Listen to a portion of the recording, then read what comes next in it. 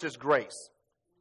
When people talk about tithing and that they don't want to tithe, what they tend to tell you is that tithing is part of the covenant. It's part of the Old Testament. It's part of the law. And so we've been set free from the law. And so because we're under the dispensation of grace, we no longer live under the law. So because I don't live under the law, I don't have to tithe.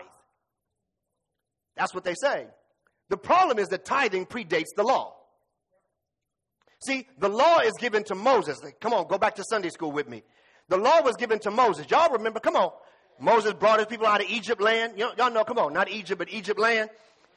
Yeah, Egypt land. Y'all didn't learn those songs in Sunday school and YPWW? Come on. And so when he brought his people out of Egypt land, and remember they wandered in the wilderness for 40 years. Y'all remember this stuff, right? Yeah, well, when Moses was on Mount Sinai, God gave him the stone tablets. You remember that? But Moses got mad and broke the tablets and came back and had to chisel new tablets. Y'all remember this stuff, right? All right, so the law was given to Moses, and after he got the 10 Commandments, then Moses through God, or God through Moses, expounded upon how do they live as a nation. So we get books like Leviticus and Deuteronomy helping us detail what it means to live as a people set apart for God's use. That's great. That's the law. That's Moses. But tithing as a principle shows up generations before Moses was ever born. If you go all the way back to Abraham, Abraham tithed to Melchizedek. Y'all missed it. That Abraham gave a tenth to Melchizedek before Moses was even born. So the concept of tithing, the concept of giving 10% to someone when you understood that God had blessed you, that God had delivered you, that God had done great things for you, it predates the law. So if it predates the law, and if you believe that Jesus Christ came and abolished the law, then it doesn't mean that tithing gets abolished, because tithing was before the law existed. Not to mention, you've got to brush up and sharpen up on your Bible skills, because Jesus did not abolish the law. He fulfilled the law. There's a difference. So the first thing we want to say is that tithing is Old Testament, that oh my God, that went away with the law. But you got to remember that this was not about the law. Tithing as a principle existed before the law, and tithing as a principle existed after the law. So you can't abolish tithing just because the law was quote unquote abolished. It's already having problems. It's having problems already. So is your argument. Argument number 2 is an argument from absence.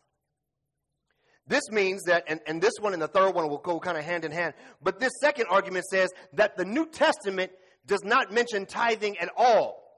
So not only is tithing abolished because it was part of the Old Testament, but the New Testament doesn't speak to tithing at all. And since the New Testament doesn't speak to tithing at all, then there's no reason for us to tithe as the New Testament church. That would be cute if it were not for the passage we just read. In the passage we just read, let me exegete what happens in the passage. Jesus is going off on the Pharisees, because what he's saying is that the Pharisees, not only do they tithe of their major income, but he says that y'all tithe of mint and rue, and these are like basically small little herbs in the garden. So not only are they tithing off of their large crop, but they are tithing off of every little penny. And he's saying that you should do that, but the problem is you've done that and you've forgotten about justice and mercy. Are you with me? In other words, you've got this thing down to the letter, down to the penny. You tithe off of everything. If somebody give you $5 to go get something to eat, you give 5 cents. You tithe off of everything. But in the midst of that, you do all the churchy stuff good. You like the seats on the platform. You like it when they invite you up on the platform. You like it when people stop you in the marketplace and say, oh, pastor, oh, bishop, oh, missionary, oh, evangelist. You like all of that stuff. And you love it. You love it so much that you do all of that, but you neglect having justice and mercy. You don't know what it is to just love somebody just because. You tithe real good, but you don't know how to love your neighbor. You're giving a great big offering to the building fund, but you don't know how to be nice to nobody. You're writing big checks to the church, but your attitude is stank.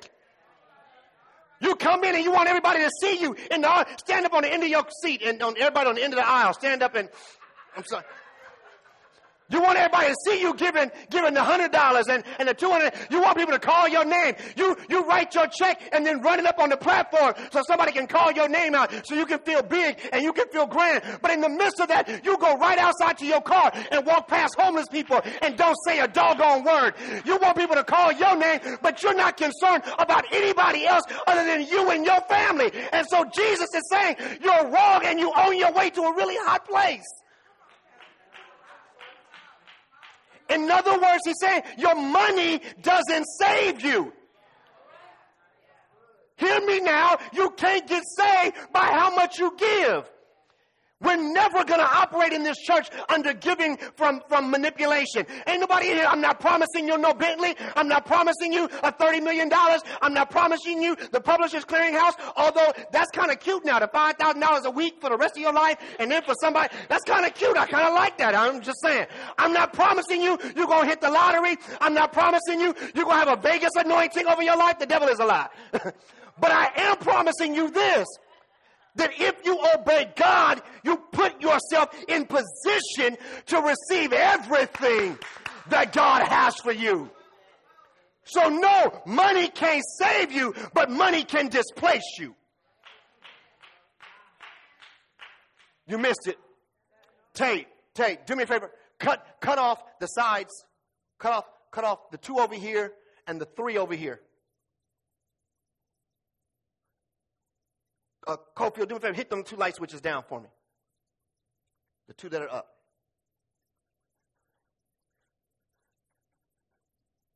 Money does not save me. I'm saved by the blood of Jesus Christ. But when I am tithing and giving generously of my money, thank you, I'm in the position for God's light to shine on me and through me. So money doesn't save me, but when I am stingy with my money, it displaces me. It moves me out of the place where God has set aside for me, and now I'm not able to receive everything that God had for me because I'm not in position. So it's not like I tithe because I think I'm going to hell. Come on, loose here. I tithe because tithing places me in the position to receive what God has for me. And if this is the place that God has designated for my thriving, then why would I be a fool and go run over into the darkness and try to figure out life on my own? Give me the lights back again. I'm sorry. Give me the lights back up. There's no reason for us to try to argue with God. God has already said, if you tithe, I'm placing you in a position for me to pour out my spirit and for you to walk in overflow. But if you move the place where I'm pouring out, it doesn't mean that God stopped pouring out. It means that you moved your cup. And we have too many Christians running around with empty, bare, dry cups, and we're mad at God because we feel like God is not pouring out. It's not that God is not pouring out. We just move positions. So don't tell me that the New Testament doesn't talk about tithing. Jesus' entire point, he says this literally, you should tithe, just don't forget to do justice and mercy too. You should be giving. You should be tithing. Just don't forget the other stuff too.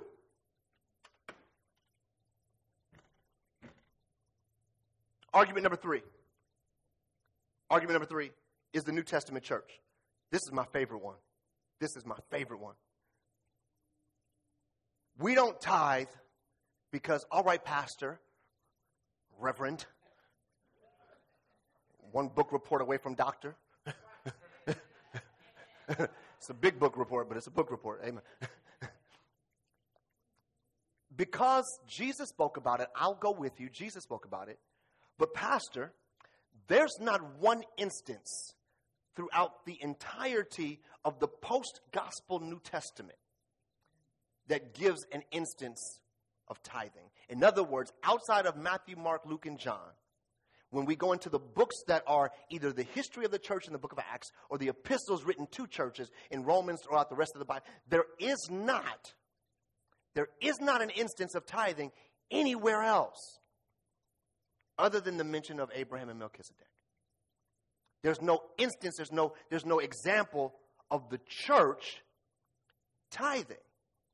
Matter of fact, Pastor, got some passages for you. Go to, and these are not in order, Nico, I'm sorry. Go to 2 Corinthians 9, 7 through 8. 2 Corinthians 9, 7 through 8. So, let each one give as he purposes in his heart, not grudgingly or of necessity, for God loves a cheerful giver. Keep going. And God is able to make all grace abound towards you, that you always, having all sufficiency in all things, may have an abundance for every good work. Glory. So go back to the previous verse, verse 7. So everyone, pastor, is supposed to give as they purpose in their heart.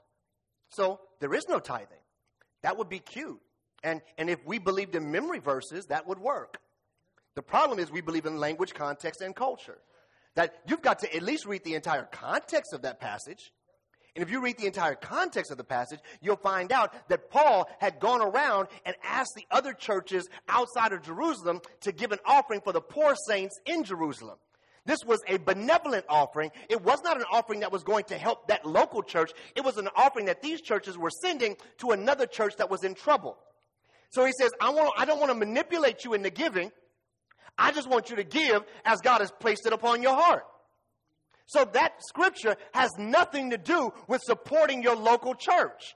It has everything to do with how you give to missions and to benevolence and other charitable work. Yeah, you can give as the Lord puts it on your heart. Nobody's going to manipulate you into that. Give as God puts it on your heart.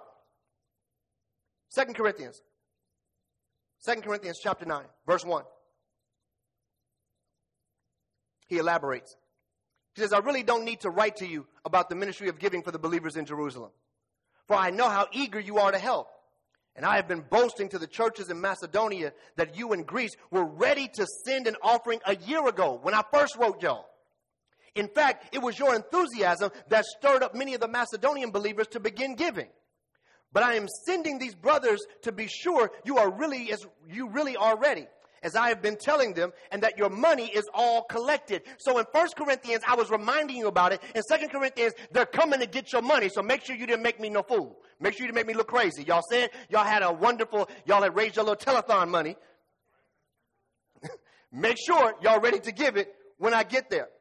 He says, verse number 5, so I thought I should send these brothers ahead of me to make sure the gift you promised is ready, but I want it to be a willing gift, not one given grudgingly. Verse 6, remember this, a farmer who plants only a few seeds will get a small crop, but the one who plants generously will get a generous crop. You must each decide in your heart how much to give, and don't give reluctantly or in response to pressure. For God loves a person who gives cheerfully. See, so you took that one verse, God loves a cheerful giver, and said, I can give whatever I want to give. He's not talking about supporting your local church. He's talking about giving to poor Christians on the other side of the world. If you want to give to United Negro College Fund, you want to give to whatever, you can give as the Lord puts it on your heart. But when it comes to you supporting your local church, you don't get to just give as you decide, because you don't get to decide. The decision was made for you. Pastor, you still didn't tell me that there was a mention in the book, in the New Testament, about how we're supposed to tithe. You're right. Acts chapter 2, verse 44. Acts chapter 2, verse 44. There is no mention, there's no record where Paul said, bring me your tithe. But there is another way that we see the New Testament church supporting their local congregation. Some of you that have been around a while, y'all already know where this is headed. Acts chapter 2, verse 44. And all those who had believed were together and had all things common, and they began selling their property and possessions and were sharing them with all as anyone might have need. They literally sold their stuff and brought the proceeds and the money to the church. Acts chapter 4, verse 32.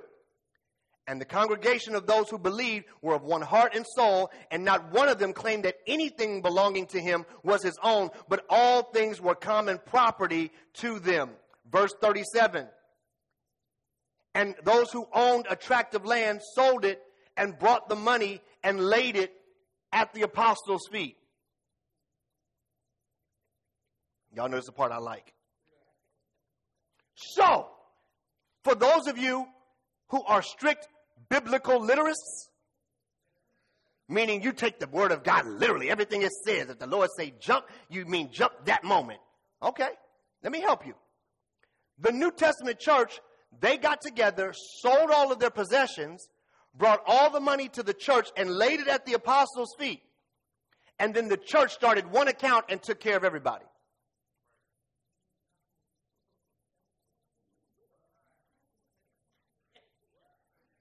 Leonka.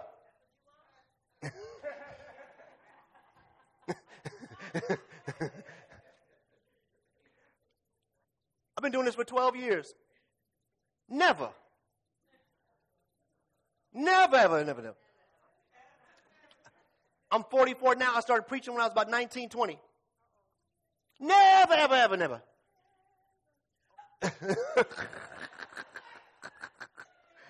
Wow.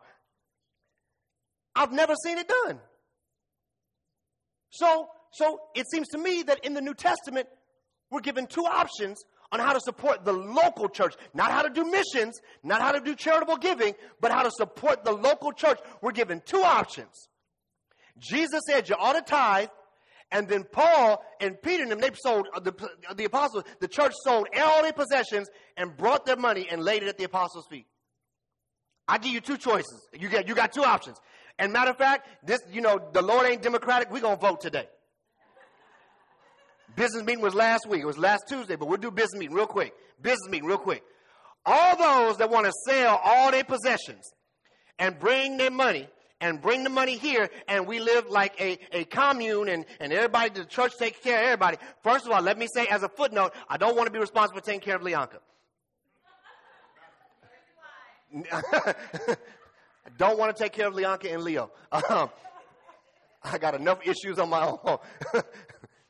All those that want to sell all their stuff and bring it to the church, raise your hand. Yeah, I'm thinking about it, right? All right. So your only other option then, by necessity, is tithing. That's it. The New Testament doesn't give you, it's not Burger King. You don't get a menu of things to choose from. There are two ways it's done in the Bible, in the New Testament. Either you continue tithing as Jesus said we ought to do, but make sure that we're still showing love and mercy, or we do like they did in the book of Acts and we sell everything and we live as a socialist commune. I don't see people doing that. So you only have one other option. It's tithing. Pull a little table.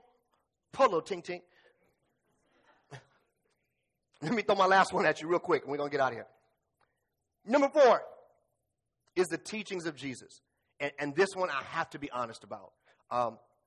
One of the major points that we have to be honest and transparent about is that Jesus doesn't talk a whole lot about tithing.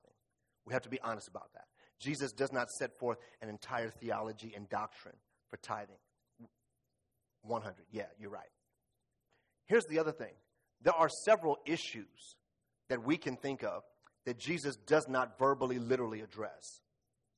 The fact that in 3 years of ministry, with all of the things that Jesus thought he had to speak to, the fact that he found room to speak to tithing also tells me something. I don't get to dismiss the parts of the Bible that are difficult for me just because I don't like them. I don't get to dismiss the sections of Scripture that make my life difficult. If that were the case, we'd throw out almost all the Bible. Because there's a whole lot of Scriptures I'd be like, I don't feel that today. This past week, there was a whole lot of times where I'm like, are we sure we got to do this? I'm like, is this really necessary? There's a lot of times as a Christian where as the songwriter said, I'm constrained by the gospel, that the Holy Spirit keeps me from doing the things that I want to do.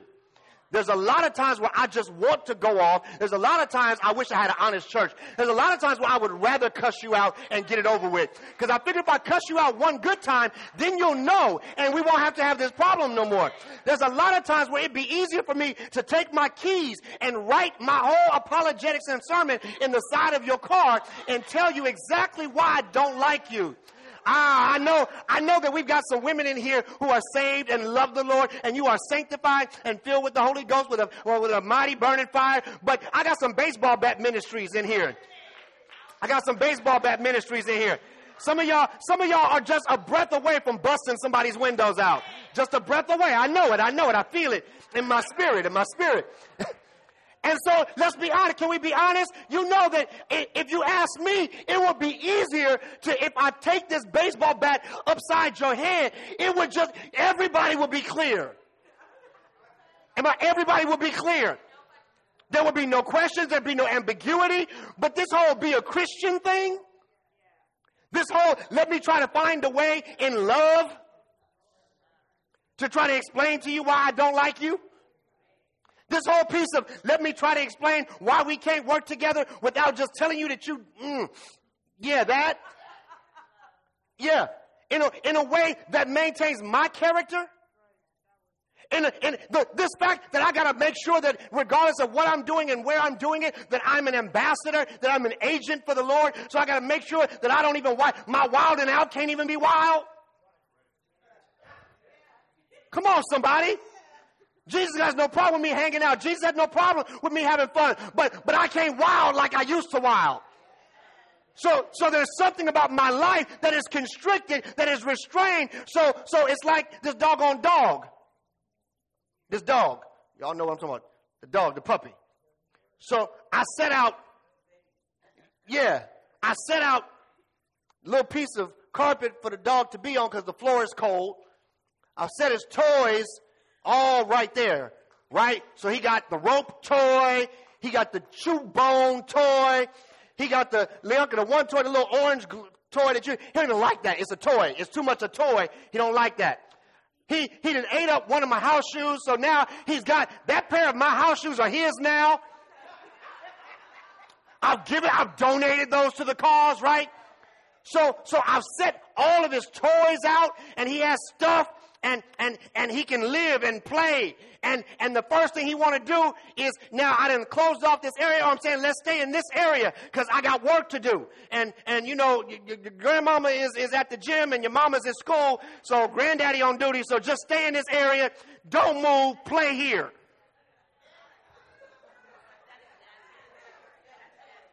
And you already know that ain't working out, right? Right? So I'm on my left. I'm like, good Dougie, yeah, cool, stay there. And then next thing I know, I turn my head for 30 seconds. Now Dougie then went to the front of the room, front of the house. I got to listen for the bell, trying to find out what a dog is. The dog is black, so the dog blends in with the fireplace. The dog lights the fireplace. I don't know where the dog is. I'm like, what's going on? Because the dog won't stay where I want him to stay. I wish I had some parents in here with newborns and kids. They don't stay where you're supposed to stay. I got this whole area set out for you. You got toys. You got everything you need. It's right here. But you won't stay here. I bought him all these toys, Bella, and then I'm walking down the hallway, and he's chewing my socks while I'm walking. I'm like, I'm going to kick you in your mouth. Like, stop. We bought you all these toys, and you want to chew on my sock. Did you see me reel him in? Did you see me reel him in? And God says, I've made all this provision for you. I've set the place for you. I've made it comfortable for you. I've made it so that you don't have to want for nothing. You got to go work, but you ain't got to want for nothing. I've set it up for you. But every time I turn around, you keep running down to the places that's dangerous. Every time I turn my head, you keep running back to stuff that's going to get you in trouble. You keep running back to stuff that's going to cause you pain, that's going to cause you agony, that's going to cause you defeat, that's going to cause you therapy, that's going to cost you money, that's going to cost you time, that's going to cost you energy. Every time I set you up for victory, you keep running back to defeat.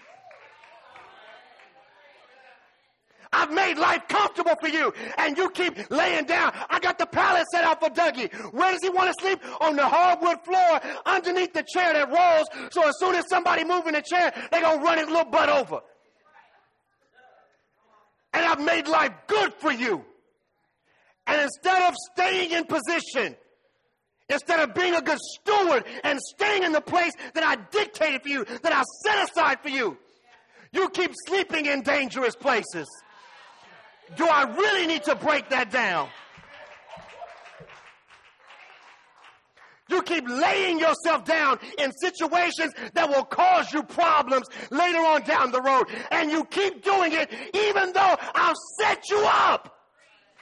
Where are my honest people in this church? You know that even though things, you might not be rich, you might not have a whole bunch of money in your savings account, but tell the truth. God has set you up. You are better off now than you were last year. You're better off now than you were 3 years ago. Everything is all right for you. But here I go, leaving the comfort of God, running to the danger of my own thoughts. God says, I set you up. I invested in you. I got you toys. God says, I got you stuff. And then you want to go bite on socks.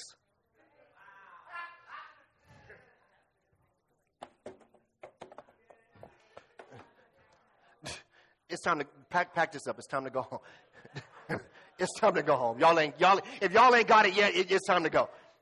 That I've invested in making sure you had all the stuff you needed.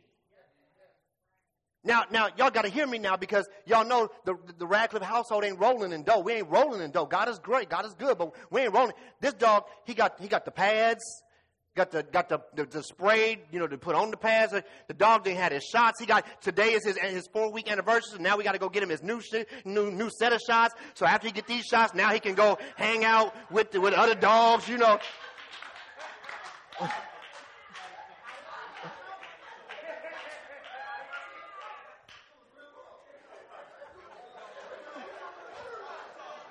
I was good. I always get up on the line. Y'all know.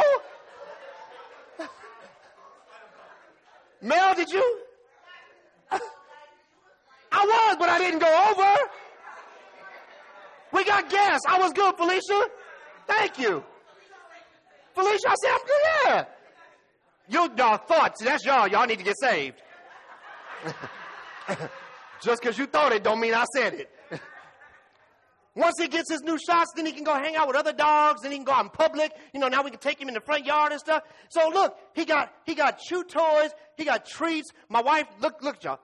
My wife done taught the dog a prayer. I'm just saying. So now I blame Leonka.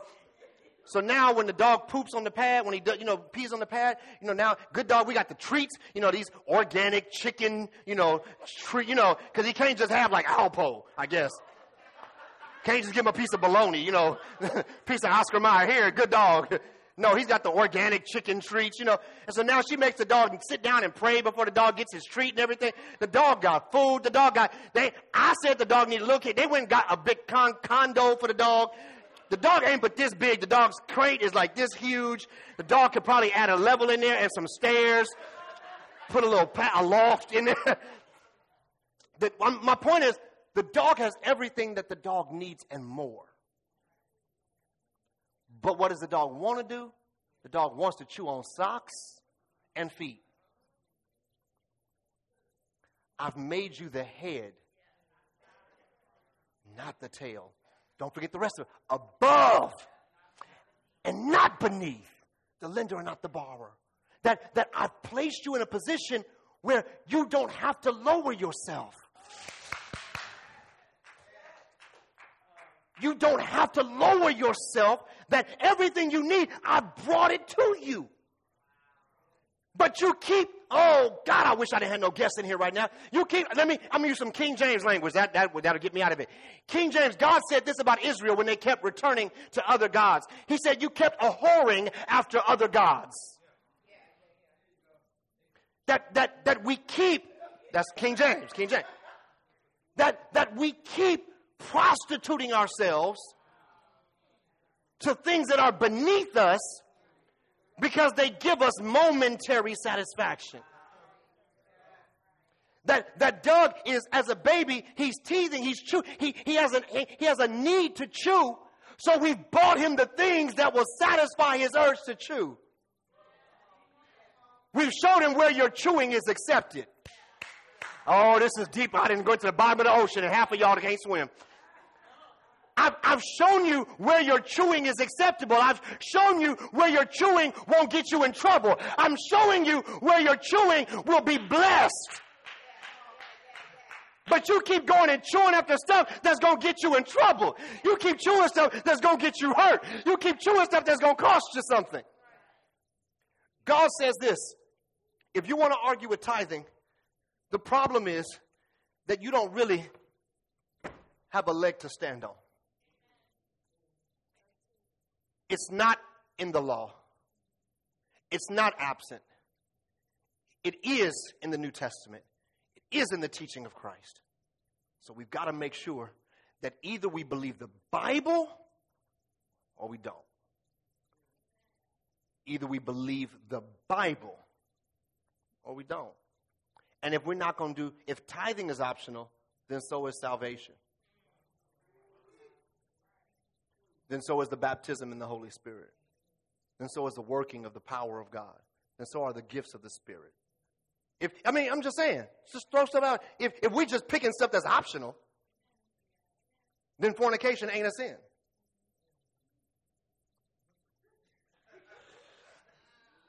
I'm just saying, we're throwing stuff out there, then I can go ahead and get drunk.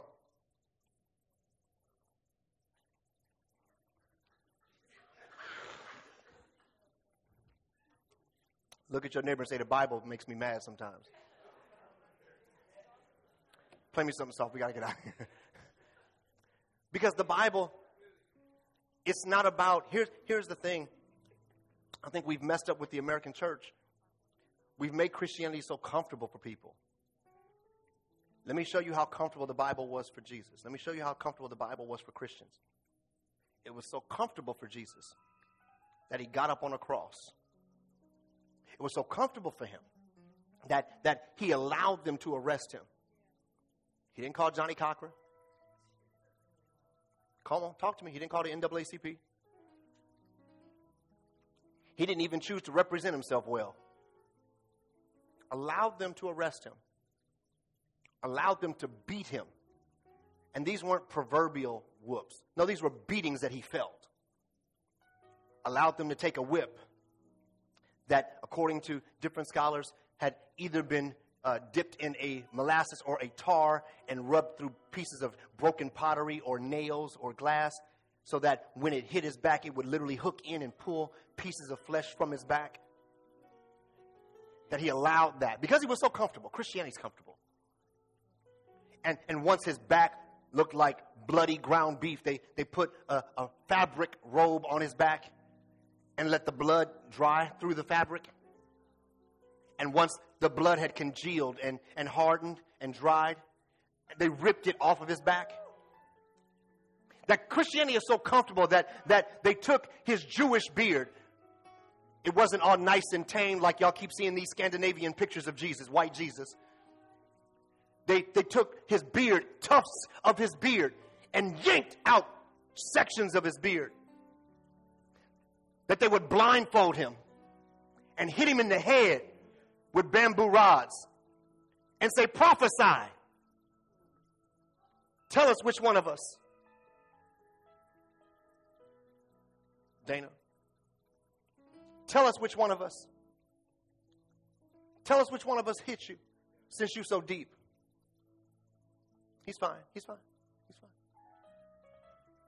That Christianity was so comfortable that after he had endured all of that, then They took a wooden cross,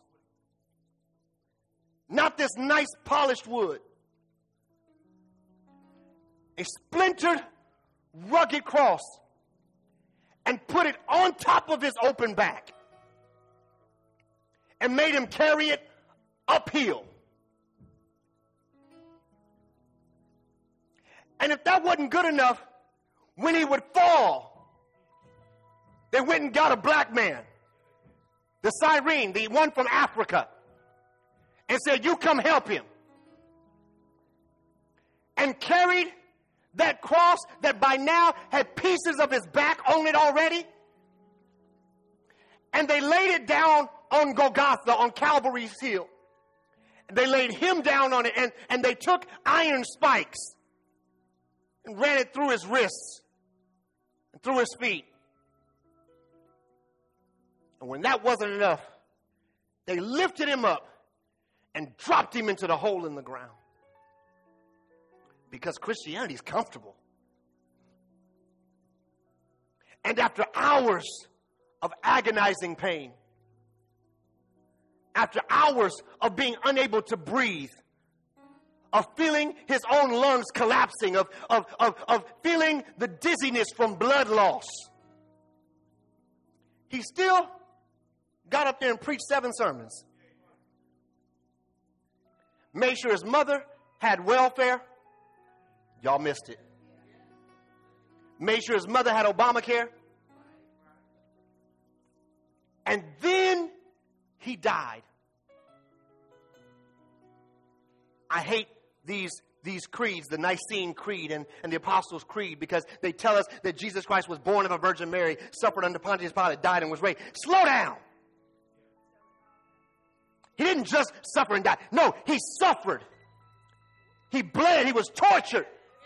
He was waterboarded. He was treated like an insurgent, like a terrorist, like an enemy of the state. And then executed. Because Christianity is comfortable. And here we are in American Christianity in 2019. And when the pastor get up and tell us that you're going to have to break off a piece of your paycheck to show God that you appreciate the life and the sacrifice and the things that God is doing for you, we want to get mad. We don't want to hear it. But if Jesus broke himself off, if he gave 100 and went to the grave, then how dare we withhold a dime? A dime, y'all. At the end of the day, we're talking about a dime. A dime. I would to God. I would that God would bless my life. This is my prayer, and I've said this publicly so that y'all can hold me accountable. I would to God that God would so bless my life. That my preaching engagements on the road, that the books that I'm going to write, that the universities that I'll teach in, that they send me so much money that I'll get to do like Rick Warren did. When Rick Warren had sold millions and millions of copies of his book, of the Purpose-Driven book, he called the church office and said, I want you to go back and calculate every dollar that the church has ever paid me in salary, because I'm going to pay it back. Because I want to give more than 10. So God, help me be a better steward over my 90 so I can bless you with a little bit more. And real talk, if he ain't worth a dime, what is he worth? You tell me. If it ain't a dime, you tell me. I mean, listen to our terminology. When somebody's trying to beat you off of little pennies here and there, you say they nickel and diming you. So if God ain't worth a dime, I'll wait. You tell me. Tithing ain't easy. Tithing ain't easy. And the more money you make, tithing becomes more and more difficult. Most of you know that I've been grinding. My schedule, my plate has been full. But you need to know that Every time they write me a check, I write this church a check. And some of my tithing over the just this last month,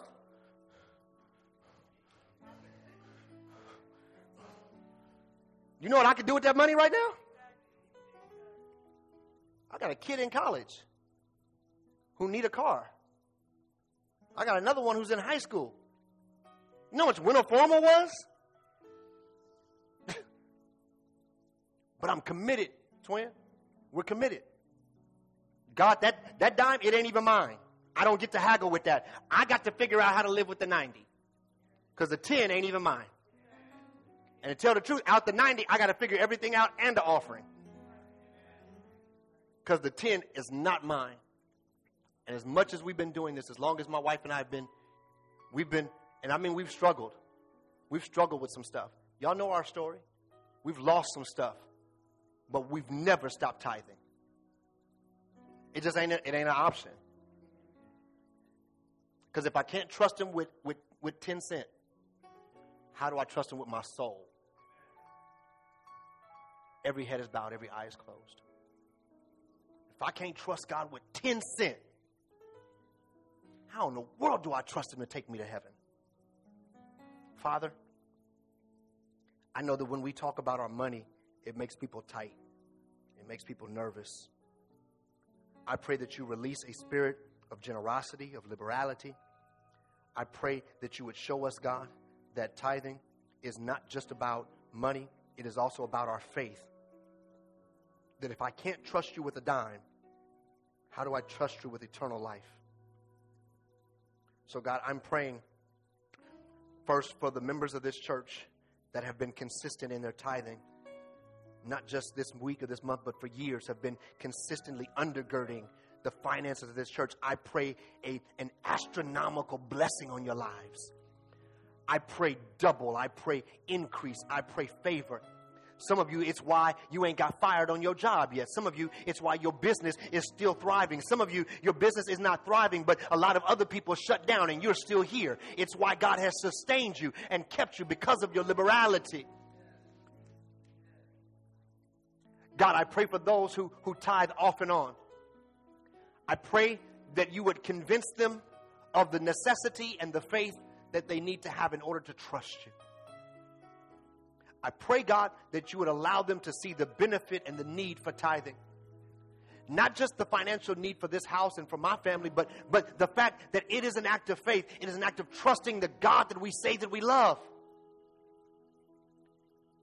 And you said that rebellion, God, is as the sin of witchcraft. Help us not to be rebellious. Help us to be obedient, God.